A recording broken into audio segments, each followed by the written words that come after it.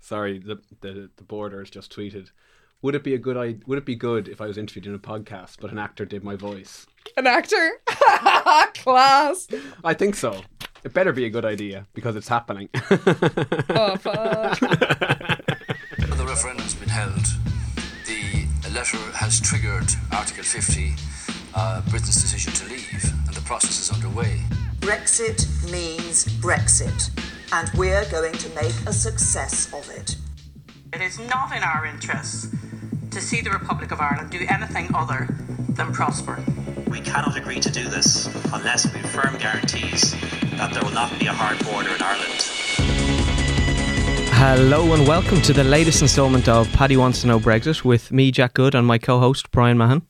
Hey guys, how you doing? We have a world exclusive. We're speaking to the Irish border who breaks its silence for the first time. And Brian, hard-hitting questions galore. The real hard-hitting questions are questions that everyone wants to ask the Irish border to fix it. So David Davis, if you're listening, we've solved it. When we leave the European Union, we won't have to impose any border. The problem here is that the British government's stated position in December and still now is that they want to ensure that there is no border infrastructure between Northern Ireland and the rest of Ireland, that there is no barriers to trade between Northern Ireland and the rest of the United Kingdom, and that the United Kingdom is leaving the customs union and single market. And those three things are simply not compatible. But if we do, that's what the European Union wants, and we go along with it. The losers will be the Republic of Ireland. The economy of the Republic of Ireland would be in very bad shape.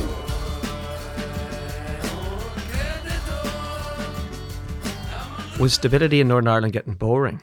God, no. I'm boring. I like being boring. The alternative to me being boring was a bit drastic, to be honest. It was the complete opposite of boring. Then I became boring. People like me boring. I like being boring. I'd like to go on being boring. Who is your best friend? Not really friends with other borders. I used to be quite close to the Berlin Wall, but then it disappeared. I stay in touch with some borders by text, but I wouldn't call them friends.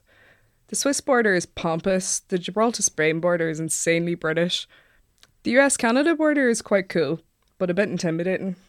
It called me dude. The Good Friday Agreement is on Twitter too, and we kind of understand each other. Who is your secret crush? Definitely the bridge at Öresund. It is also a tunnel and is border between Denmark and Sweden. It's the sexiest border in the world. I've tried everything to get it to notice me. I even tapped up the Swedish ambassador to the UK when he got in touch with me on Twitter. But no dice so far. I'll keep trying. Unrequited love is painful though. Which crossing would you choose for a first date? Strabane-Lifford is my favourite crossing point, and it has a nice bridge. If Öresund came to visit me, I'd take it there. Though its bridge is way more impressive. And what's your guilty pleasure? Ice cream. I love ice cream. Ice cream is the only thing keeping me sane at the moment. Ice cream is the opposite of Brexit. What side of the border did you get out of in the morning? I'm glad you asked me that question. It's a common mistake to think that I have sides. I don't have sides. I'm a line. And a line doesn't have sides. A line is just a line. I have things on either side of me, like cows and grass and dandelions and nice people and not so nice people, and politically different states. But I don't have any sides myself. Actually, I don't have a bed either, or a body to put in a bed. What do you do to relax? I listen to reggae and I read a lot. I've developed an unusually expansive and capacious vocabulary which exceeds that normally required for a border to carry out its everyday duties. But I have found this an extremely efficacious facility to possess on Twitter because it makes me look intelligent, especially compared to the Brexiteers who don't. What do people most misunderstand about you? I'm the Irish border, but people think it means I'm Irish in a passporty, diddly-eye, river dancing U2 kind of way. But I'm just a border on the island of Ireland. Some people think I'm the Ulster border or the Northern Irish border or the UK border. To be honest, people are a bit thick sometimes, especially about borders. What can you do? I'm just a border. Have you ever felt violated? No, but people love telling me I'm being straddled. It's my least favourite word. Will you be solved by June? Have you not noticed? I get solved every day at the moment. Then it gets solved again the next day in a slightly different way. Then the next day it turns out I wasn't solved at all. So someone else says they've got the answer, and so on. I expect that I'll go on being solved in new ways every day, well beyond June. By October I will have exhausted Brexit and it will just give up trying to solve me and leave me alone exactly as I am. That's the long-term plan. But don't tell Brexit because it's quite enjoyable watching it trying to figure me out. Who would play you in a movie? Cillian Murphy wearing a dress if I had to be given a bodily shape. Andrew Scott could do a good me, but just in the Moriarty voice. Tilda Swinton would be great at playing me if it was an art house movie with swaying grass and dark clouds and a slightly surreal plot. I'm very Tilda Swinton. So, when were you living your best life? The 18 years after the Good Friday Agreement up to Brexit were glorious, peaceful. I was able to fade into invisibility but also to exist at the same time. I divided the island and held it together and nobody even noticed what I was doing. Eventually I became so invisible I could take an hour off and no one noticed I was on a break. Then I took a day off and nothing terrible happened, so I thought, time for a holiday. That was when I started going on the cruises. It was a great time, all peace, harmony and ice cream. And then Brexit came along and I had to get back on duty. Now I'm on Twitter most of the day, being sarcastic about Brexit and trying to annoy it. And what would you like to look like after Brexit? I'd like to look like Tilda Swinton, but I'm worried I'm going to look like the 1970s. Is it tiring being invisible 300 times over? I'm invisible all over, and no, it's not tiring. It does mean that people talk about you as if you're not actually there. That's quite annoying. That's why I'm on Twitter, I suppose, to get myself heard. It's quite galling hearing people talk about you as if they understand you and think you can be solved by technology, and they can't even work a smartphone. Who owns the fish in Lochfoyle? Oh, the fish? I have no idea who owns the fish. Why are Brexiteers so obsessed with fish? I think maybe it's because fish swim around with their mouths open and a very short memory. I really dislike seawater and I can't swim. I refuse to go into the sea. I have also no idea where I'm meant to be in Lochfoyle or Carlingford. So I guess if I'm ever forced to go into the water, but generally I stay out of the sea and nobody seems bothered. Michael Gove is big into fish. I expect he'll be around someday to do an inspection, but I'll just shift around on the waves and confuse him. Who has better solutions to Brexit, May or Corbyn? They're both cack. Is the Taoiseach playing too hard to get?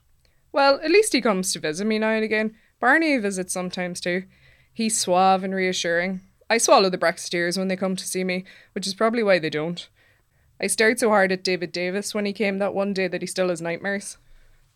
Who is your favourite Brexiteer or commentator? The people who make me laugh are Brexit Central because their tone of voice just gets a wee bit higher every day as they become more outraged and Brexit moves further off into the distance. Daniel Hannan, the Tory MP, is good crack too because he does this real pompous, serious persona as if he actually believes it all. And I love the people on Twitter who tell me to retire or get harder or get into the sea. They're all so cute. What do you prefer, the Good Friday Agreement or the Belfast Agreement? I call it GFA because we're friends. It's gone all double-barreled though because it loves that on the one hand but then on the other hand kind of thing. GFA is best. Do you have an Irish passport or have you just recently got one? I don't need a passport. I just bilocate around the world and appear in a grassy disguise. If you follow me on Twitter, you'll see that I've been to London a few times and even to Chequers once, and my disguise is impenetrable. David Davis thinks he has it worked out because of his SAS training, but his head's cut. And who's going to win the Ulster Championship? This is GAA, right? I'm not much into sport. Thought of entering a team myself, but there's only me on it, and I'm invisible. Would that work? Also, I do border a wee bit of Leinster. Fermanagh, by the way, is the answer to the original question. Uachtaráin agus a chuide. No, we're not supposed to talk. I'm pleased to say that the Taoiseach, when I met him recently, has agreed that the UK and Irish governments and the Commission can sit down and look in more detail at the proposals that we've put forward. There won't be tripartite or three-way talks. There will be talks between the EU27 and the UK, and Ireland is part of the EU27. And we're much stronger, by the way, as one of 27. I think people have seen that in action in the last couple of months since Brexit. just to remind myself of how good it is. With the benefit of historical hindsight, we can all see things which we would wish had been done differently, or not at all. I miss you, yeah, I miss you. I miss you, yeah. So we just heard from the Irish Border there. As we said before, a world exclusive. What was your main takeaway, Bram? What struck you? It was amazing to hear the Border in person, personified. Really blew my mind. I think the fact that it fancies the bridge at Orsond, like that, just really tickled me. Obviously a Killing fan. Obviously, it loves its Nordic noir. Doesn't have much time for May or Corbyn. Perhaps prefers the Taoiseach and Michel Barnier, but hard to know. The Border itself playing hard to get. Geez, a Fermanagh pick for the Ulster Championship. A dark horse with Donegal and Monaghan and Tyrone there. Monaghan looking very strong. Yeah, I mean that's just the nature of the Irish Border. You never know what it's going to come out with next. And also clearly not a fan of the may we live in interesting times. Clearly a fan of boredom. I guess you don't know what you got till it's gone. Exactly. I think that might actually be its theme tune. It was very clear about what people misunderstood about it, what it did to relax. It makes sense once you hear it, but I didn't really have the Swiss Border down as pompous. I mean, complicated, neutral, sure, but I was a little disappointed actually.